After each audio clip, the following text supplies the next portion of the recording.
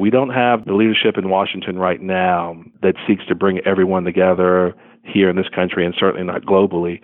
But all across this country, climate mayors, those of us working with the Sierra Club and so many other groups, we are united in our effort to bring people together and make sure people understand that the Paris Climate Accords, Kyoto, we're still in. Columbia, South Carolina is the only city in that state to commit to 100% renewable energy. But it has an advantage. Its mayor, Stephen Benjamin, is co-chair of Sierra Club's National Mayors for 100% Clean Energy campaign. In other words, he's all in on addressing climate change with clean energy. I'm John Farrell, director of the Energy Democracy Initiative at the Institute for Local Self-Reliance, and this is our special Voices of 100 series focused on local leaders and their pursuit of 100% renewable energy. It's all part of Local Energy Rules, a bi-weekly podcast sharing powerful stories about local renewable energy. We're delighted to have Mayor Stephen Benjamin join us for the program. Stephen, welcome to Local Energy Rules. So happy to join you. Thank you for having me. You bet. I just want to start, you have been out front on renewable energy, as I mentioned in the introduction, helping co-chair the Sierra Club's Mayors for 100% campaign. What is it that makes 100% renewable energy so important, and why has Columbia made a commitment to 100% renewable energy? Well, I love being the mayor of Columbia, South Carolina. I'm a third-term mayor. I am a husband, a child of God, and I'm a father. And raising two beautiful young girls in the world in which we live right now, it really helps you gain perspective that we are indeed stewards of this incredible earth that God's given us for them. And it's wonderful to have young voices, 14 and 12, informing my worldview every day that, Daddy, you're protecting this earth for us.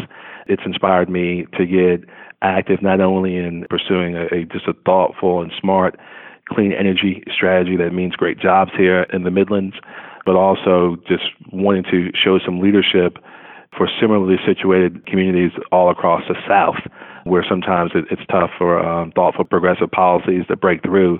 We've decided we wanted to be a model, so we've been pushing here locally because of those reasons.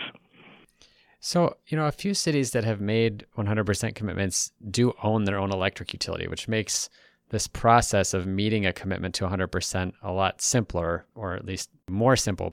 Columbia is one of those that doesn't, and according to the Federal Energy Information Administration, electric utilities in South Carolina sold just 6% renewable energy in 2018.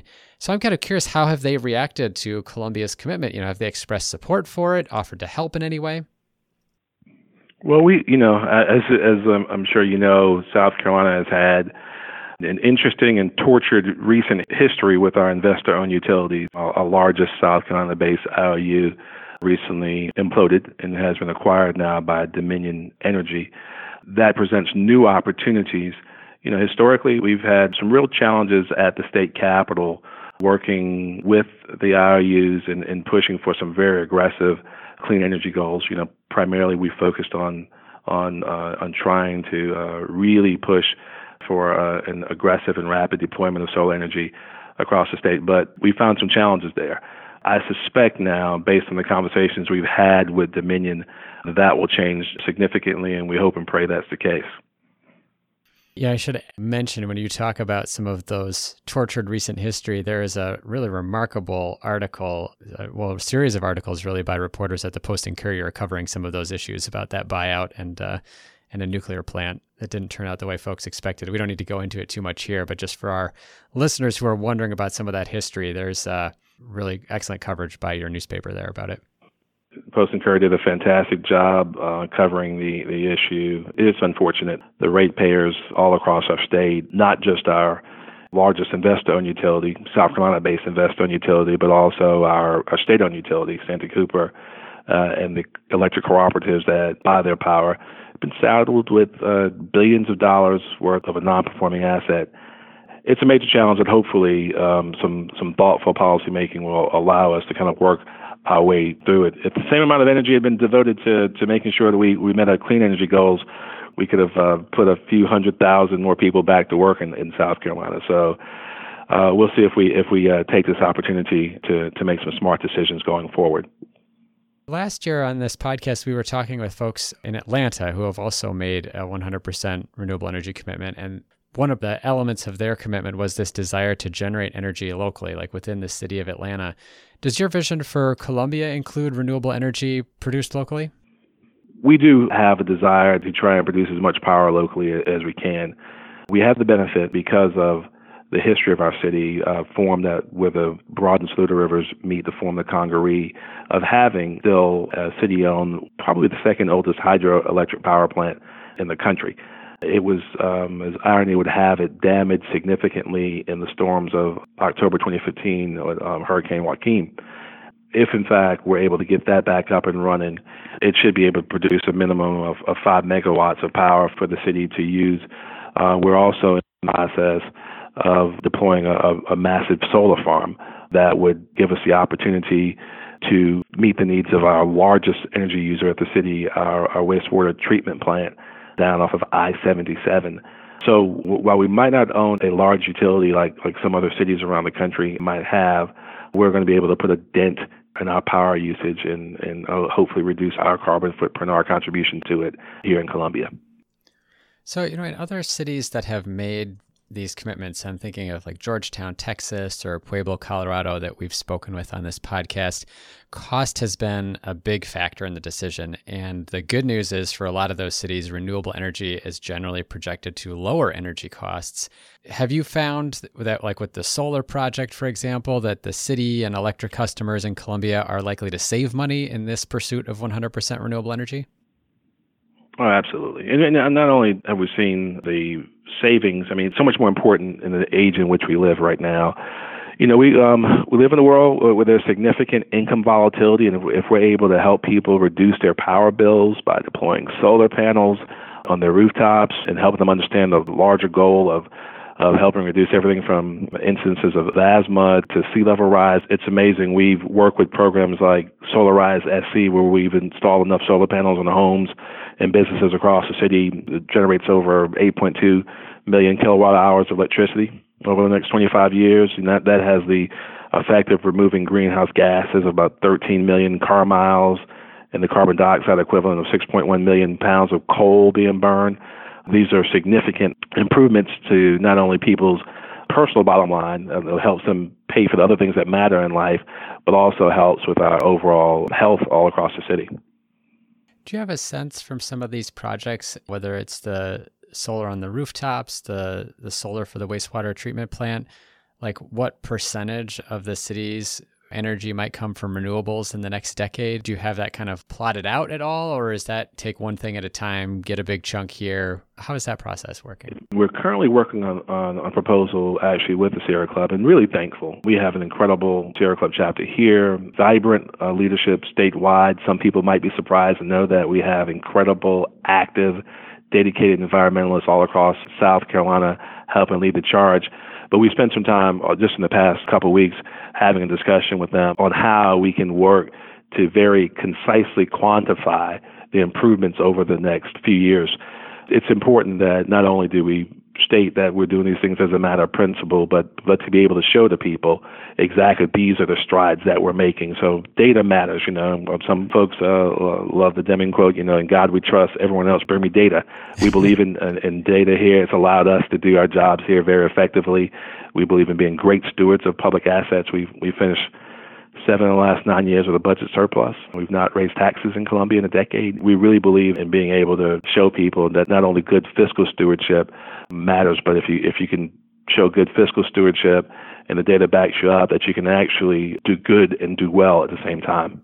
We're going to take a short break. When we come back, we'll continue our Voices of 100 interview with Columbia, South Carolina Mayor Stephen Benjamin with a discussion of how to help low-income residents, how cities can take advantage of low-cost borrowing to advance their goals, and his advice for other Southern mayors.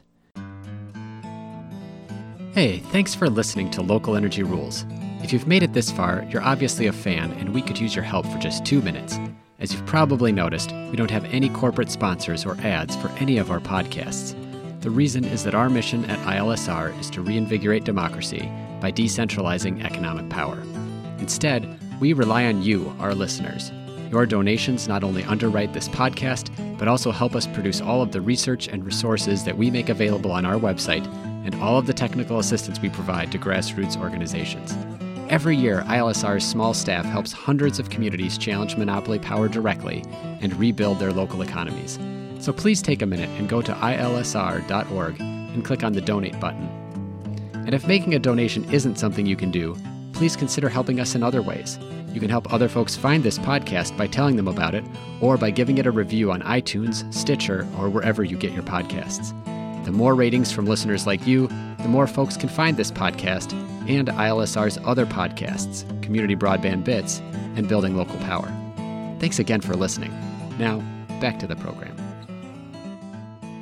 Sierra Club and others that have involved in helping cities set these goals have also talked about how we get 100% renewable energy to benefit anyone. And I was curious, when we talked to folks in Pueblo, Colorado, and in Atlanta, there was specific mention of looking at helping low-income folks or communities of color have access to going solar or other strategy to cut their energy bills. Are there ways specifically that Columbia is focused on either racial or economic equity as part of this goal? Well, most of our focus has really been around weatherizing homes. Really, some folks, their power bills they dwarf their rent payments or mortgage payments in some of our communities where homes may not have been built well or have deteriorated over years.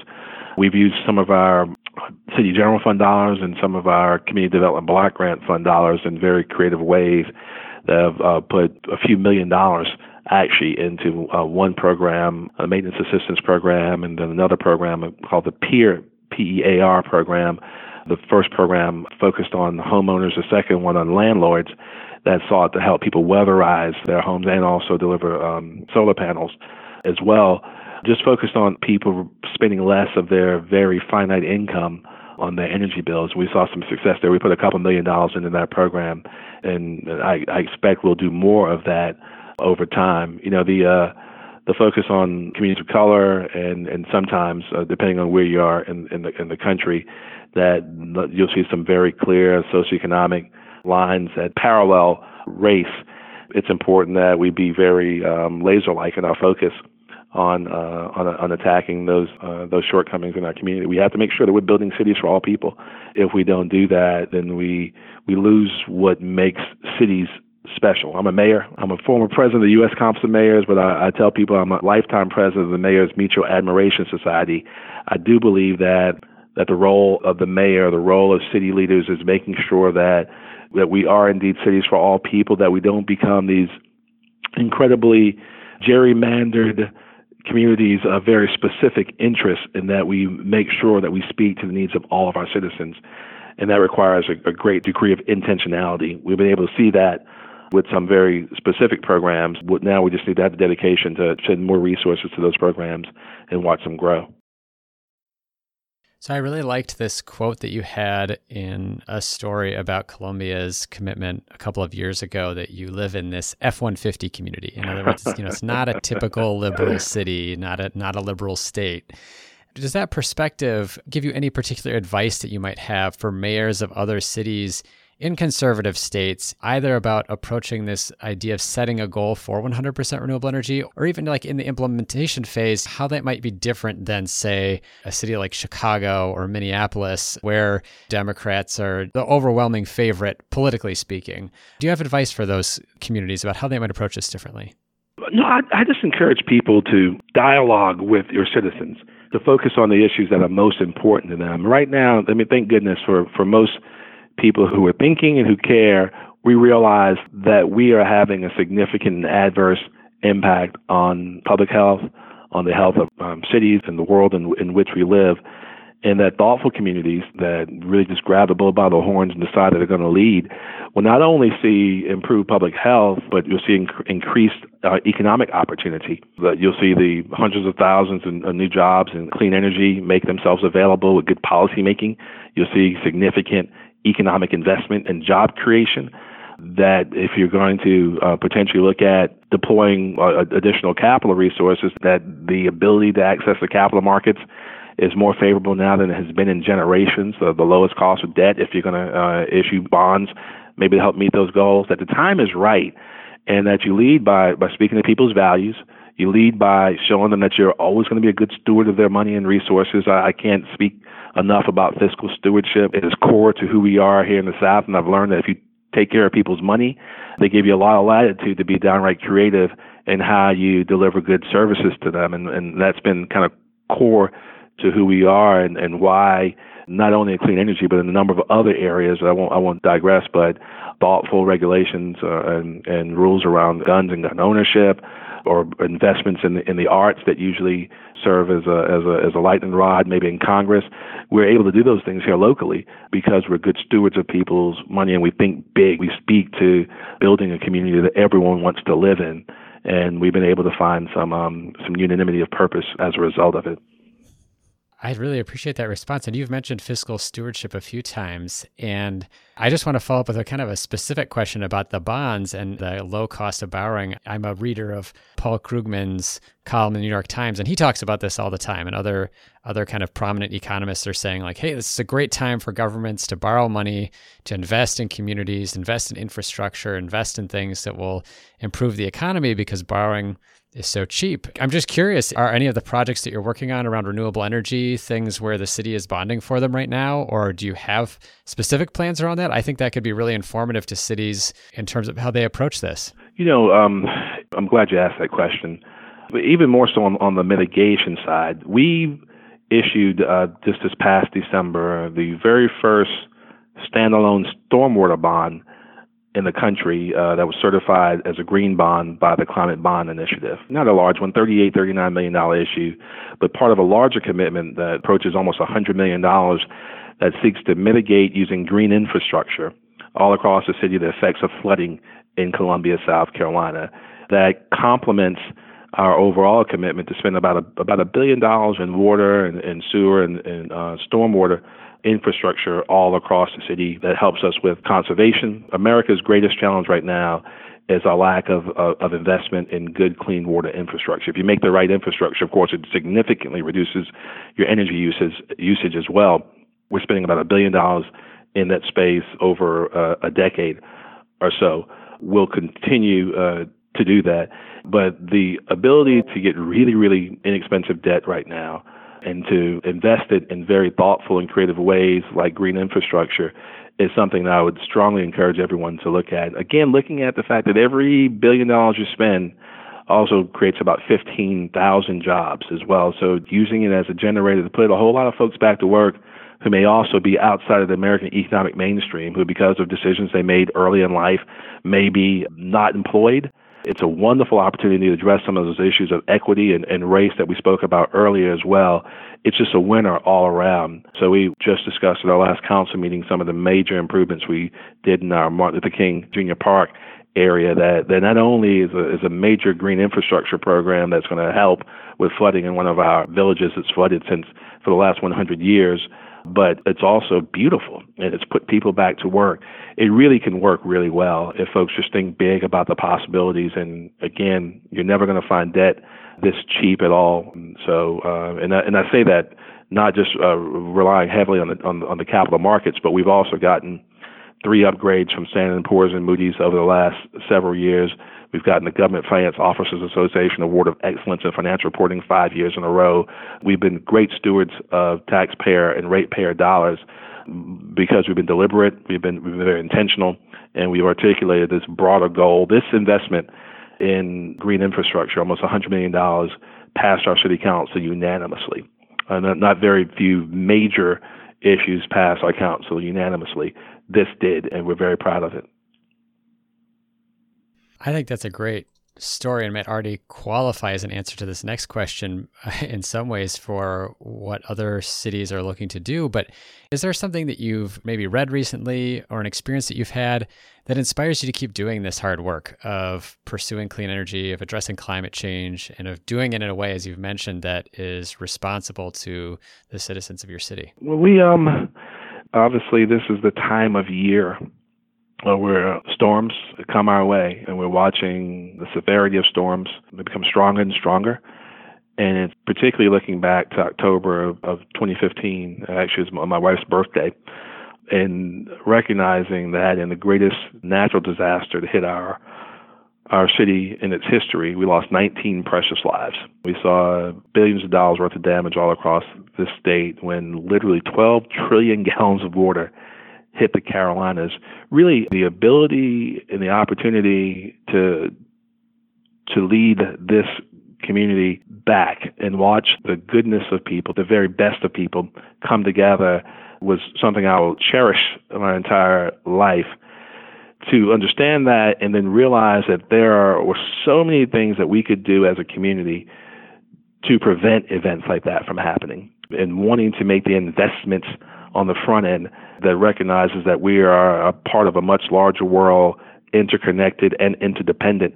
That's really all the inspiration I need. My children inspire me every day. They are complete environmentalists. They're smart and they're engaged and they read and consume information, and they make sure that they see something that I have in hand as we go about our policy making. But I would just encourage each and every one of us to realize that we don't have the leadership in Washington right now that seeks to bring everyone together here in this country, and certainly not globally. But all across this country, climate mayors, those of us working with the Sierra Club and so many other groups, we are united in our effort to bring people together and make sure people understand that the Paris Climate Accords, Kyoto, we're still in. We're still in, and we're going to continue pushing to make sure that, at least here in the greatest and most powerful democratic nation in the history of the world, that we're doing our part. I want people to be encouraged and inspired that we're all still working. Well, Mayor Benjamin, thank you for those words of wisdom. Thank you for your public service, and thank you so much for talking with us today. I really appreciate it. I appreciate your time. Thank you so much. Thank you so much for listening to this episode of our Voices of 100% podcast series with three-term Mayor Stephen Benjamin of Columbia, South Carolina. To learn about other cities pursuing 100% renewable energy, check out our 12 additional Voices of 100% interviews, including leaders in Madison, Wisconsin, and Cleveland, Ohio, or even Abita Springs, Louisiana. Also on the website of the Institute for Local Self-Reliance, you can find the entire list of 100% cities on our Community Power map, and click through an interactive Community Power toolkit for stories on how cities have advanced toward their goal. Tune back in to Local Energy Rules every 2 weeks to hear more powerful stories of communities taking on concentrated power to transform the energy system. Until next time, keep your energy local, and thanks for listening.